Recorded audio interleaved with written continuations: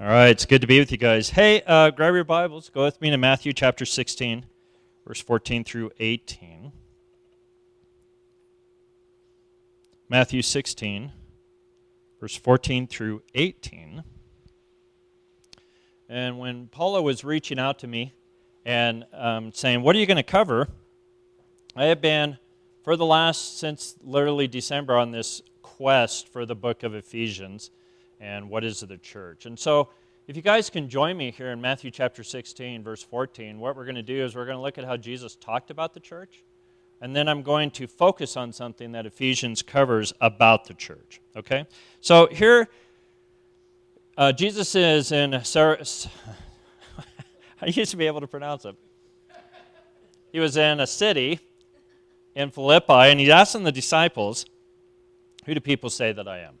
And this is where we're picking up the conversation. And they say, well, some say John the Baptist, and others say Elijah, and others Jeremiah or one of the prophets. And he said to him, but who do you say that I am? Simon Peter replied, you're the Christ, the Son of the living God. And Jesus answered, blessed are you, Simon Bar-Jonah, for flesh and blood has not revealed this to you, but my Father who is in heaven. And I tell you, you are Peter, and upon this rock I will build my church, and the gates of hell will not prevail against it. I will give you the keys of the kingdom, and whatever you bind on earth will be bound in heaven, and whatever you loose on earth will be loosed in heaven. Now, when he's asking him this question, hear this term for church, ecclesia. It's only used, that specific word is only used twice in the New Testament, even though they use the other term for church through the rest of the Bible. This is only used twice. And it's interesting, this term and the way it was understood back in the culture is when Caesars or kings would bring in their governors from regions, they would have an assembly. Kind of like sort of what we do today, where we would have supposedly, remember the form of our government was that senators actually lived in a region and they came and represented that region, and the president and his cabinet said, well, here's the laws we're enacting, so go back into your region. Now we just have senators that live in Washington that act like they represent the region. Sorry, shouldn't have went there. But the idea is this. Now think about it. Think of how the church has used the term church. Where did we go tonight? The church. Let's go to church. Right? So that means we go to a building and some activity happens in that building that isn't common. And when people think of the church as a location, they actually, in their mind, begin this separation between when I go to that building, I act like a Christian. When I go away from the building, I just try to get along with everybody. So the interesting enough is Jesus is pointing the disciples and he's saying, no, you're the church. Forget about if they destroy the building, you're still the church. And what he's trying to communicate to you is you're the governing people that represent his kingdom and is actually to extend his rule and authority wherever he's placed you. And so in this passage, as we begin to look at what I'm going to cover this evening, it's very important to understand most of us now think about how Jesus raises up people to govern. He takes the broken that have been victimized by the kingdom of darkness, he pulls them out of that, he restores their identity, and then he says, now part of your identity isn't just to be whole, you're going to be ruling and reigning with me forever, so I want you to learn to do it on this planet. Now, most of us are just grateful that Jesus has saved us, and we're trying to figure out how to put up with enough evil, and we call it suffering, so that we can get on with glory. And Jesus is saying, no, I actually saved you so that you go back into your family and your region and say, that's enough evil, we're going to extend the kingdom to change that. So the church is his governing officials in a region. If any of you ever got to travel like outside of Colorado and hang out with the body of Christ in a greater extent, have any of you had an opportunity to do that? The church is really kind of fascinating. If you watch the church never hardly understands their identity, but in certain generations when the church sees who Jesus says they are, they change the culture. You've been given that kind of power and authority in the kingdom of God. You're actually, now think about this. Most of us would think, I don't want that responsibility. But Jesus is actually saying, the way that Denver is and the way that Castle Rock is because of what you put up with. Because right here he just said, the gates of hell will not prevail. So the enemy has no power over you, and you're supposed to take the keys and loose whatever God wants in a region. So you and I stand before him. Now think about it. We come into the building to hang out with Jesus. Jesus says, well, you're supposed to come into the building, and I'm going to tell you how to rule next week, and when you do it, it'll change your family and your culture. We haven't even started the teaching. We're just pre-introduction. Yeah, we're just warming up. So you need to understand that when Jesus uses the term church, he's talking about an assembly of his people, not a location where they meet. And also, sometimes when you study the Scripture, do you ever find that as you actually go deep into the Scripture, what you thought the Scripture meant, you actually get a transformation and the Lord actually straightens you out? Have you ever had that experience? Okay. Thank you, Paula. I was wondering if you were going to respond to that. So as I'm studying the church, I've come to realize, do you see why the enemy tries to make us fight over different locations and the names of places? Because if we see every place that acknowledges the Lord Jesus Christ as his and stop fighting with him, a lot of stuff that we want God to do would actually change because we'd take our focus on competing with each other to actually taking on the gates of hell. All right. Now, with that being said, I'm still pre-introduction. Now we're going to get to the introduction. So there are 7 pictures that are given to us in the book of Ephesians. By the way, if you've never had someone go over the book of Ephesians with you, just kind of doing line upon line and teaching you, let me just kind of give you the idea. For you to when we say you need to know your identity in Christ, one of the main books that explains your identity in Christ, epistle being written, is the book of Ephesians. The book of Ephesians gives what we call not only statements of identity, but how to actually use what that statement meant and live in it. That's why it's such a profound book. And when I was learning leadership, they always kept telling us, look, if you want to know how to lead, you have to read the book of Ephesians and start integrating into how you think and how you do things, because in it, God is explaining, are you ready? It's almost going to sound bizarre. He's explaining how his government works. Now, you guys know that God governs, right? He's a king, and so he governs. So, have you guys ever thought, well, when we hang out with Jesus, aren't we supposed to do whatever we feel like doing? So, like, one week, if we feel like swinging on a chandelier, we ought to do that. The next week, if we want to do a slide into some water, should we do that? Does God have any kind of view of how he thinks we should actually gather in his name, what he wants us to do? Well, yeah, the book of Ephesians will tell you that. Now, here I'm going to give you what's called the 7 pictures out of Ephesians of what the church is. By the way, we don't become this. This is who we are. We actually learn to grow in this. Okay, so yes, you need to learn about it, but you're growing into this. So Ephesians chapter 1, verse 22 tells us that the church is called the assembly. Isn't that fascinating? Because a lot of times it's his gathered people. There's an intentional reason he gathers you and I. In the Gospels, do you remember when Jesus said, where 2 or 3 are gathered in my name, I'm there in the midst of you? And a lot of people think that means, well, I just get with Paula and say, now you know Jesus and I know Jesus, so let's ask him for a Mercedes, and since we agree on it, he should give it to me. Right? That's how a lot of people translate that. Well, the better Greek translation of it is Jesus, as Lord of the church, comes to him and says, here's what I want you to do. And then he comes to me and says, here's what I want you to do. And we talk with each other about it and find out, wow, the Lord's been sharing the same thing with you as he has with me. So let's gather under that thing he's called us to, and he'll actually show up. That term, I will be there, isn't a statement that I'm just the Lord of the church. It's talking about his presence, and all the blessing that you and I are longing for is tied up into what he shows a group of people to rally around and gather for. So when we say we gather in the name of the Lord, it isn't just to do jazzercise for Jesus. Have you ever watched the body of Christ just stick Jesus on everything? I know you've never seen that. Okay. When I first came to the body of Christ, I didn't realize that the name of Jesus is, you just stick it on everything for Christians so they could do the exact same thing that everybody else was doing. So we don't just go eat dinner, we eat dinner in the name of Jesus. Or we jazzercise for Jesus, or we go to swimming parties for Jesus, right? You guys get it? Only what he calls a group to is what he is in the middle of. You can't stick his name on something and say he's a part of that just because you're his church. Does that make sense to you guys? Okay, I'm sure you love having me do that. All right, so let's keep moving on. The second picture is this. Ephesians chapter 1, verse 23, we're called the body of Christ. Now, this is actually profound. I could go over all of them, but I want to get to what I'm going to cover this evening. When we're called the body of Christ, this is actually talking about a reality that the New Testament is giving us. Jesus literally is still alive right now.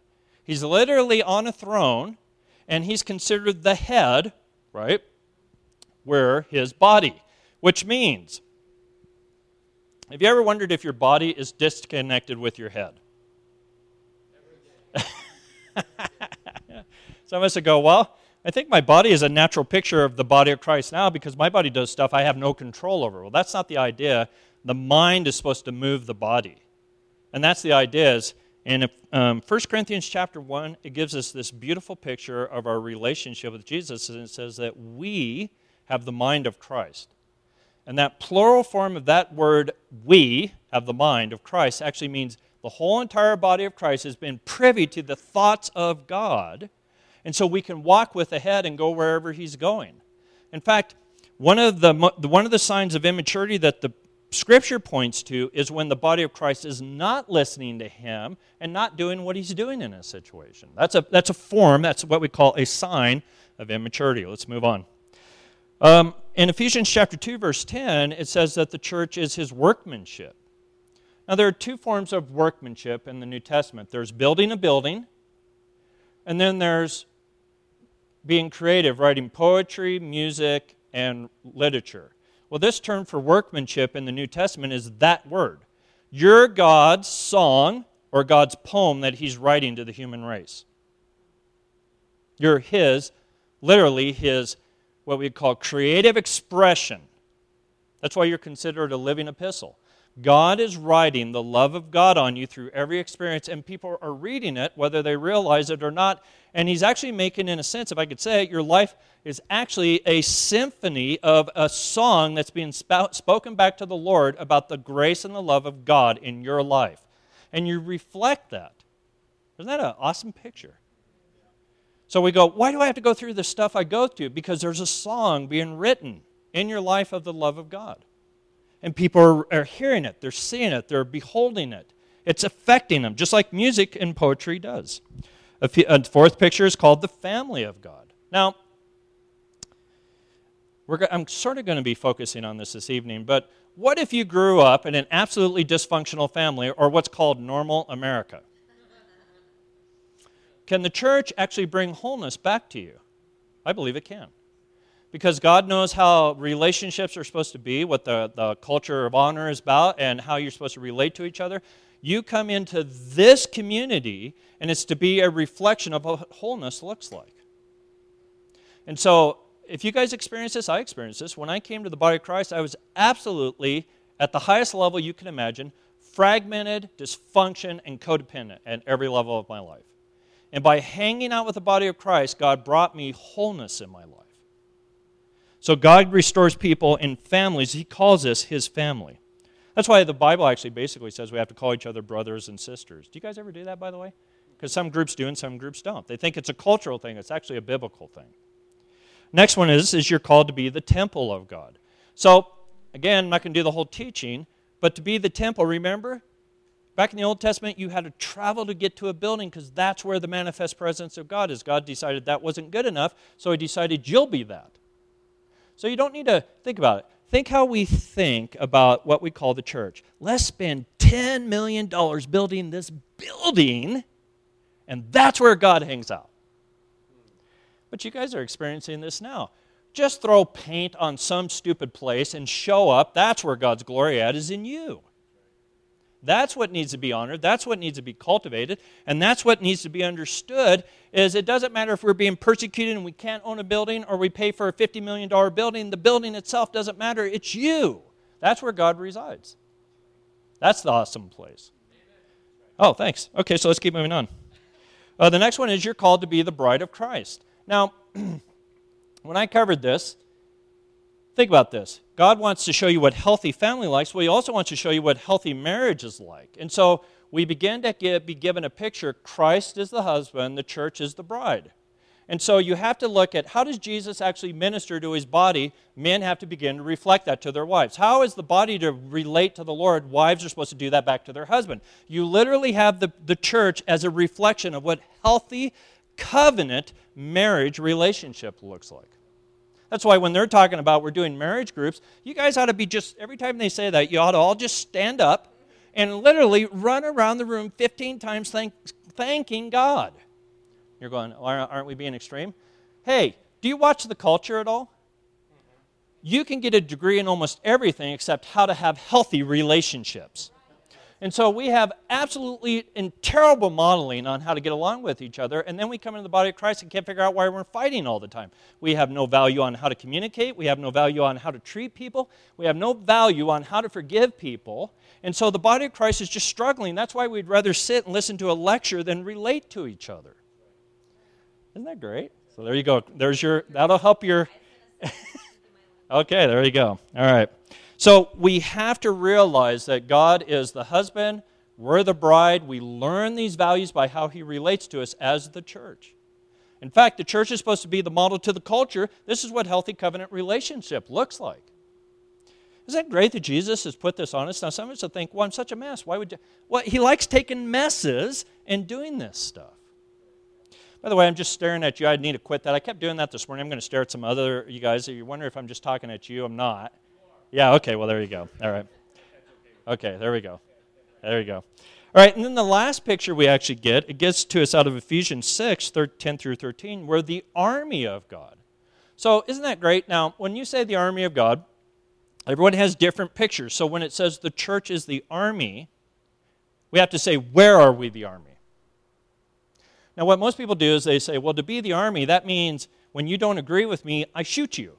Well, he's not the enemy. No person running around made in the image of God is the person I go to war with. I go to war with the kingdom of darkness and Satan only. That's where we're the army. And because of that, the Bible is really straightforward to tell you, this is who you are. Understand these pictures that I've given you, relate to them, because it'll actually cause you to come into not just who your identity is, but actually come into something you and I are longing for. We just don't know how to give voice to. It's called wholeness. Being whole. All right. Now with that, would you guys turn with me to 1 Corinthians chapter 1, verse 9, and we're going to look at the thing that I really want to focus on. So that was all the introduction. It took long enough to get there. Now let's get to the passage. What is 1 Corinthians chapter 1, verse 9? So here's a question. I want you to consider it with me. I'm going to work with you on this. What is the highest function that the church is supposed to model and demonstrate? What is the highest function? Now, if you ask that question, a lot of people think, well, I guess it's to give the gospel. Now, you're going to find this interesting. The Bible actually doesn't say the highest function of the church is to give the gospel. What is the highest function of the church? It's right here in 1 Corinthians chapter 1, verse 9. And listen what it says here. God is faithful, by whom you were called into the fellowship of his Son, Jesus Christ our Lord. So the highest function of the church is for fellowship. Fellowship. Now, I'm starting to remember how long ago this was. I believe it was 6 years ago. I'm getting ready. If you guys know anything about when I come out to Colorado, Paul has honored me to come here quarterly or every couple of months and teach. But I've been teaching every month up in Woodland Park for more than a decade now. Is that right? So I go up there. So I'll go there tomorrow, Woodland Park. Can you guys imagine? This little mountain church allows me to be up there. I mean, they throw rocks at me as I'm leaving, but they let me come back actually every month. Isn't that great? Okay, so what does that have to do with anything? I'm going up there 6 years ago. I'm getting ready for the service, and just to give you some background, how I get ready to do sermons is I'm actually going over my notes, and I'm talking to the Lord, what's on your heart? Is there something specific from the notes you want me to say? And the Lord starts having this dialogue with me about what's on his heart 6 years ago. And he started this conversation. Now, this just caught me off guard. I have been doing what we call different types of meetings through my Christian experience for over the last 28 years. And that Sunday morning, he came to me and he said, okay, now, Brian, what I'm going to do is I'm going to tell you what's on my heart for the next season in the body of Christ. And I'm like, great, what's that? He said, I'm going to come to the Western church and I'm going to start working on them about what discipleship is. Now, you're going, well, isn't that what we're doing? Now, you guys ready? Go with me on this adventure here. So, in the New Testament, I don't know if you've ever seen this, and you guys ready? I thought I knew what all the groups were supposed to do, how they were to function. All of a sudden, I realized I had an entire learning curve to actually go through, and the Lord started explaining to me, Brian, there are 3 types of meetings I want you to be involved in the rest of your life. So tell me if you recognize these meetings. This is what Jesus has called the church to do and gather in each one of these meetings. And you're going to love this. If you try to take what you do in one meeting and put it in the other one, it doesn't work. That's how detailed and functional the grace of God is. So the first one is this. God has called you, you'll see this if you look closely at the New Testament, God has called you to do this, to gather. When we gather, the large group gathers, what's the purpose of it in the New Testament? Worship and the teaching of the Word. Right? Now, we think, well, isn't that where we have fellowship? Have you guys, now, Paul is trying to do it with a meal, but have you guys ever thought about it? It's hard to sit in a room, go on a schedule, and try to have fellowship. It's just too hard. And if you're in a room with a couple thousand people, you can't do it. I go to a church with a couple thousand people every Sunday, and our fellowship is this. Stand up and say hi to somebody. And you basically have 5 seconds to rip off, what's your name? And they tell you your name, and then you forget it, and then we hear the lecture, right? Now, most people ask, is that wrong? No, that's one type of gathering that Jesus has called his people to come and listen. We are supposed to come and worship and hear the Word. Now, what happens is if you get about 3 or 4 years of that, you start going, well, something's missing. And so you think, well, let's add to that service, right? Well, the problem is if you try to add what you need in those other services to the bigger service, not only does it last longer, people lose what God is doing. He really is only called the big gathering for worship and the Word. Really. All right, the second group. Tell me if you see this in the New Testament. When Jesus started calling disciples to him, he had 12.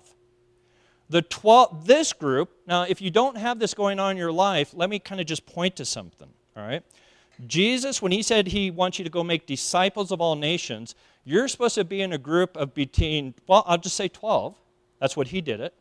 And that group is to be very intentional to teach you to be like Jesus and do the work of Jesus. That's the only reason for that group.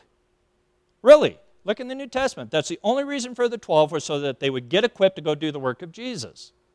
They weren't to get in the group and do a worship service. And so if any of you ever done small group ministries, I've done them for 28 years. The focus of the small group, you can maybe sing a couple songs, but actually the goal is not to worship, it's to get equipped to go do the work of Jesus' ministry. That's the goal of the 12. That's why he called the 12 together. Now, most of you think, well, I've heard of these, but there's another group, and most people hardly ever see it, so let's see if we can bring some light on this with this idea of fellowship. Then there's called the group of 3. Jesus kept having groups of 3. He was in groups of 3. Well, what was the focus of that? Are you guys ready? Fellowship. We'd say pastoring. So you guys ready? I cannot, in a large group, receive pastoral ministry. I can't give pastoral ministry. It's just too hard. In the group of 12, it's too hard to try to counsel and pastor 12 people. Have you guys ever tried to do it? But you can in groups of 2 or 3. So when you understand why God calls us to fellowship in small groups, really intentionally small groups, is because he knows that that's where people open up their hearts and really receive the benefit of fellowship.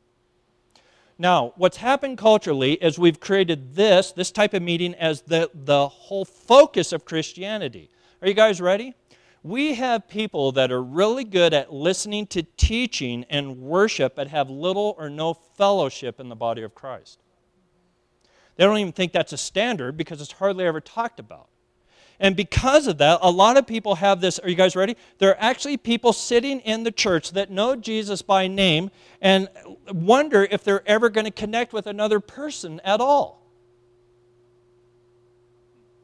And Jesus actually wants to deal with this because he believes the highest function of the church is so that you'll be known by his family and his family will love you and you'll actually come into a whole relationship that he was longing to give you when he redeemed you and saved you.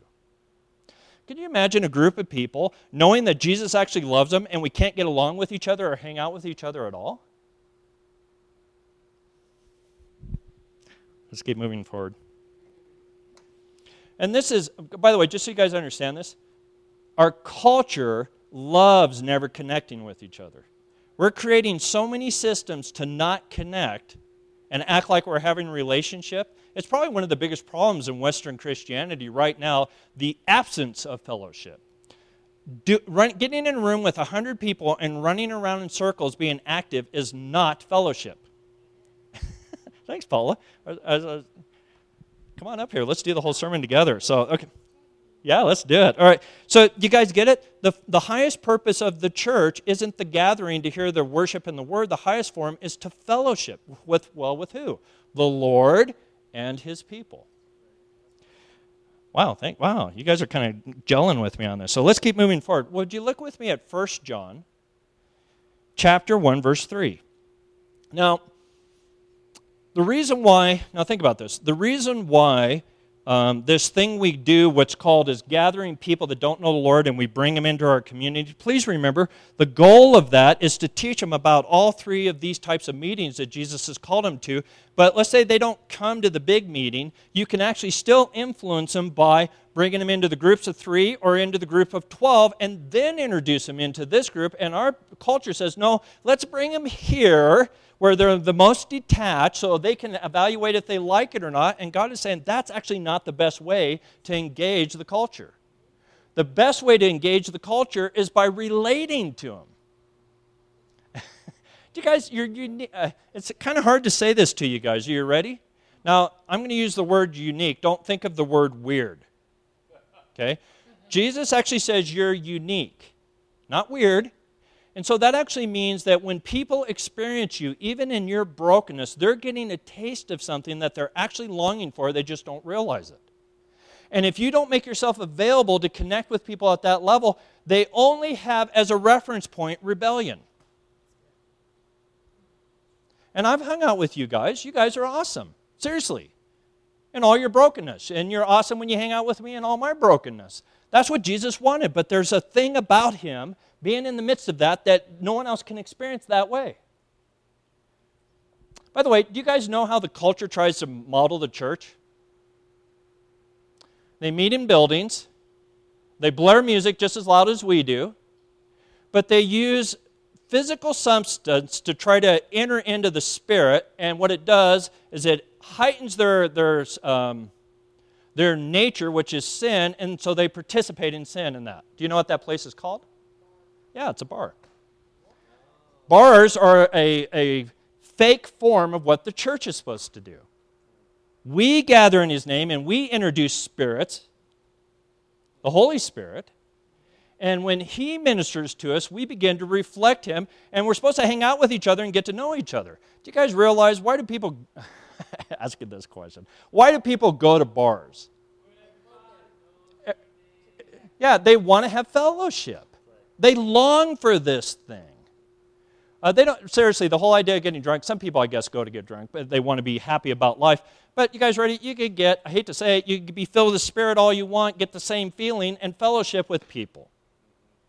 People long for this. Why do people go to the mall? I actually don't think it's because of an awesome sale. I think it's because they want to fellowship with people. Now, because of that absent and the body of Christ not modeling that to the culture, people don't know how to connect. So they think you connect over sin. Jesus says, no, actually, I want you to connect over me. And so I'm going to reflect that now. What does that actually mean to connect over Him? Okay, so the word fellowship in the New Testament, right here we used it in 1 Corinthians chapter 1, verse 9. Fellowship is an interesting word in the Greek New Testament because, are you guys ready? It means to share something together, but it starts going deeper after that. It actually means share something together. And it's a unique word because it means to share Christ at 2 levels. So you hang out with Jesus, I hang out with Jesus, and we're supposed to actually get with each other and go, what is Jesus telling you? And you tell me, and when He shares with me what Jesus has given Him by grace, it satisfies and feeds my soul. And when I give with Him what Christ is doing, it does the same thing with Him. So we share Christ with each other, and then we share relationship to reflect this is what Christ is like. So we get both effects of fellowship. We get to know each other deeply, and then we also get to share Jesus with each other. I was in a small group this morning. starting to not be a small group, but it was a small group at one point. And I was talking to a lady about the presence of the Lord. And John and Lee can attest to this, and Trish, they were there. The room was so loud with fellowship, is literally, we were screaming at each other, "Did you hear what I said?" I mean, it was that loud, people talking. And they're fellowshipping and having a good time. And the minute I started my conversation like, well, here's how the Spirit comes, the room went absolutely silent. I even said to everybody, we could actually drop a pin right now. Remember, we did it 3 times. I'd stop and say something about, here's how the Lord has made himself known to me, and the room would just absolutely shut down, no noise whatsoever, right? And all of a sudden, everybody's listening because they're experiencing both effects of fellowship. They're relating to each other and knowing each other's hearts, and then the minute we share Christ, everybody wants to relate to his heart, and so we can give it at both levels. That's what Jesus intended when he talked about us getting together as the church and sharing with each other and knowing each other. I know you and your personal struggles, but I also know you by what Christ has made himself known to you. I don't know. I think this is awesome. Okay, you agree, so let's keep moving forward. 1 John chapter 1, verse 3. Look at it with me. I think I told you to go there, but let's look at it again. 1 John chapter 1, verse 3. Now it's talking about fellowship again. It says that we may, now here's what they're describing, that we have seen and heard we proclaim to you so that you may too have fellowship with us. So here it is again. Indeed, our fellowship is, ready, with the Father and with his Son, Jesus Christ. So he's now explaining, well, what does the Trinity actually do? You guys ever, I'm sure you lay in bed at night going, I wonder what the Trinity's talking about, right? You do that, right? Okay, two guys, great. So what is the Trinity doing right now? Now, guys, think about it. They're not up there worried about the affairs of what's going on the planet. They're actually in an eternal fellowship, which means they're relating to each other constantly. In fact, you see that relationship is so important that even when they describe you coming into relationship with them, they use the same terms as what the Trinity is experiencing with themselves. So in this passage, they're saying, well, look, they've revealed their fellowship to us. We're going to tell it to you so that you can enter into the same place. So think about that. When you and I drop our physical body and step into eternity, everyone's like, well, what are we going to be doing forever? You're going to be fellowshipping with the Father, the Son, and the Holy Spirit, and the body of Christ. So you guys ready? You might as well get into it now because that's what you're going to be doing forever. All right, so if you and I are made in the image of God, which we are, we have to realize that God actually has this as the highest importance. This is so important to say to a group of people. God does not want you doing religious things to make him happy. He wants you to function the way he's created you, which is for fellowship. If you will get into fellowship, you'll make God more happy than anything you do to make him happy. Because it's what he's created you for. This is why if you guys ever done it, it's called evaluating the pulse of someone's view of relationship and fellowship. When we first started doing small groups, I don't know if you experienced this, when I first started doing small groups, we'd always watch new people come in and be awkward in relationship. And it was the goal of the rest of the group to love them well enough that they could be themselves. Are you guys ready? Until you're at a place where you long for fellowship, you want to develop it, you're not on track with where the Lord's going. And think about the grace of God. If this is the highest standard of the church, you and I have to say, well, if we're going to walk with God, this is what he has his pleasure over, this is what he desires. I need to get into this thing. I need to learn to get out of my comfort zone in the sense of worrying about, will people accept me? Guess what? The most accepting place, if we're healthy, is the church. It's the church. Now you guys, if you didn't know this, I was actually born in Colorado, raised in Colorado, I moved to Kansas City. All right, so when I met the Lord, I was living in Pueblo, Colorado. So I get saved. You guys ready? The first thing that happened to me is an elder in the church, an elderly gentleman came up to me and goes, hey, on Thursday night, I want you to come over to my house. And I thought, well, what for? He goes, well, we're going to get the Bible out and we're going to study it. And I thought, what? Now, I'm just saved. Why would you do that? So, okay. So I show up at his house. it was kind of the weirdest thing I've ever been a part of, because the first thing they did is I walk in the door and they're trying to make sure I'm absolutely comfortable.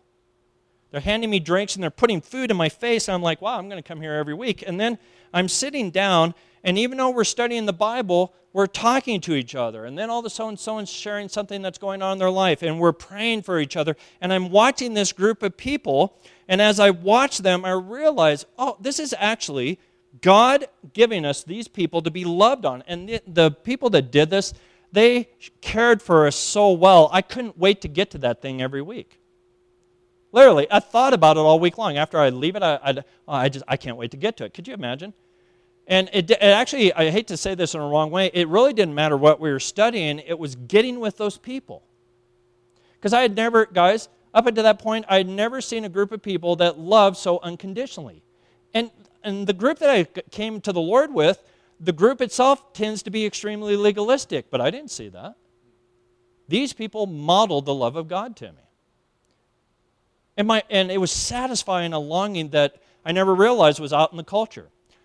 You can give the culture all the theology you want, but if you don't help them connect in relationship, they can't hear anything you're saying. Because the highest longing in the heart is fellowship.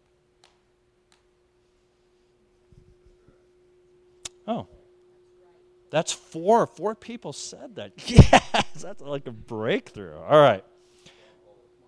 So I want you to think about this. All the things that you're learning from different teachers, put it in what's called the system that's being taught to us out of Ephesians. All those things you're teaching, you are correct, but you have to have certain foundations inside of you. One of the highest, or what we call one of the foundational things of Christianity is once they meet the Lord Jesus Christ, they need to come into a community that's completely different than what they've experienced, and they need to be embraced so that they become whole. That's God's goal for you. That's God's goal for me. We don't just get in with each other to find out how much we can irritate each other. We get in rooms with each other so that we can work out the wholeness and the love of God with each other so that we grow into being a family. That first group, I see those guys as my family. They are my family. I love them. One of them's passed, the husband's passed away, the wife's still alive, and I think about her, I pray about her all the time, because I just didn't go to a building with her. They became my family. I've done small group ministry for 28 years, and every time I meet one of the people that I've done small groups with, we don't talk about how great the small group was. We talk about our relationship, and we step right back into it, and we love on each other. Even if we haven't seen each other for a decade, we've connected with each other in a really powerful way. So I want you to consider this tonight. If you're coming to the building and you're worshiping and you're hearing the word, you've done the right thing, but don't miss the other 2 meetings. Don't miss the opportunity to get equipped, and don't miss the opportunity to have fellowship. Let's pray. Well, how do we thank you for these awesome things that you've given us, Lord? I thank you that you have called these people to gather in your name to know each other and to know you. Lord, fix our eyes on you and your people so that we can love well in both arenas. And in the name of the Lord Jesus Christ, I command the blessing of the Lord upon you right now. In the name of Jesus. Amen. All right. Hey, if you're sick anywhere in your body and you can stand, would you stand? If you're sick or wounded or have any infirmities in your body, would you just stand for a moment? Because we have to do this. God loves you. He wants to minister to you. So would you extend your hand like you're receiving a gift, and we're just going to ask the Lord to come. All right. So, Lord, would you come now in your power? Bring your presence to us, Lord.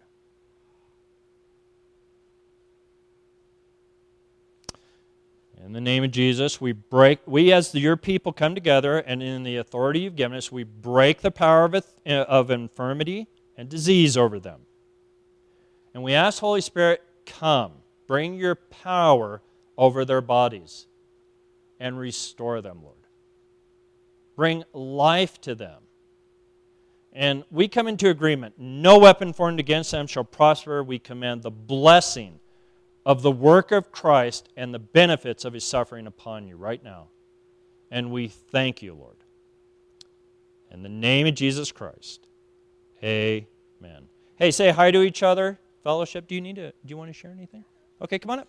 Paula's going to do part 2. Here we go. Yeah, I'm ready for part 2 right now. Here's the second part of this sermon, you guys. Are you ready? Seriously, you're going to love this. Okay, go for it. We'll eat sometime, which is why we do eat, right? Because it forces us to talk to each other. So I just thought it was so cool what God's doing, because you talk about what God's doing. I'll have a little fellowship with you right now, okay? Because God has really been talking to me about my own identity, which is to say you're supposed to be world changers. You're called to be world changers. It's not just about being here. It's about going out and changing the world, which is kind of what I heard you say. And so I think that's cool. Yeah. I think that's really cool. Secondly, I go to a bar every Thursday night, so I've got to tell you about it. So my husband goes to a Bible study on Thursday nights with the men, which is fantastic, and I go pay...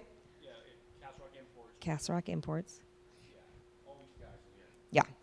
And on Thursday nights, I go play poker over at Cork and Keg. And I think the owner, she goes to Calvary, actually. But you're absolutely right. It's a poker club, and so I see a lot of the same people it's mostly men, some women. It's at a bar.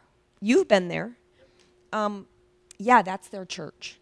That is absolutely their place. They know each other, and so they know each other's lives. It is exactly what you're talking about. It is exactly their church. They're going there to connect. We know the little cocktail waitress. We know each other when we get there, and it is absolutely what the world is looking for. They're looking to be connected, and more than that, you guys, the world is looking to be accepted. The world is looking to say, will you love me the way I am? Or are you going to condemn me? Are you going to look at what I look like, what I act like, what I think, what I believe, whatever, and they're waiting for you to condemn them, but they're longing for you to accept them exactly the way they are. And so as Christians, we got to decide, are we going to reflect our own stuff, or are we going to reflect the Father's heart for this world? See, I told you I was going to preach. Sorry. And so, when I think of the scripture, I think that while we were yet sinners, Christ died for us. In John 3:16, God so loved the world, not just the Christians. I'm going anti-Calvinist right now. He loved the world in its present condition such that he sent his son. And that's our responsibility too. The people in the bar, they're like, are you going to judge me or are you going to love me? Are you going to judge me? Or are you going to accept me the way that I am? And I loved what you said, that our army goes after the powers and principalities, not the people. It goes after the powers and principalities. And the final thing I'm going to say, because I love it. One thing Chris and I have really hit down hard these last couple years on relationships and how to relate to each other. And I hope next week we can talk about that, because I would love to. And we have really learned a lot about how to love and honor each other, not only as spouses, but people, and how to do conflict and all that kind of thing. And the one thing that's been kind of my mantra in relationships has been what you permit, you promote, right? So if you permit disconnection, you actually promote it. If you permit these dishonor, you actually promote it. And the reality is, when we talk about spiritual warfare, if we are to be the ambassadors, if we're the governing authorities of our culture, what we permit, we promote. What we permit in our culture, we promote. And I'm not saying going against people. I'm saying going against the powers and principalities. And when you look at different, I remember we had a teaching in the Seven Mountains one time, and they came in, they said different localities have different spiritual strongholds over them, like Baton Rouge, New Orleans. Different cities have different strongholds because it's been permitted by the people that are supposed to represent God and the people that are supposed to be the army of God. They have permitted that culture to be over the city. And so I think it is a really cool thing when we're talking about, hey, are we going to just roll over and just exist until, eternity? Or are we going to go out and be the people that change our world? Change our world. Are we going to love people right where they're at? So that's the end of my sermon. Did you like it? All right, good. That was all ad-lib too, just so you know.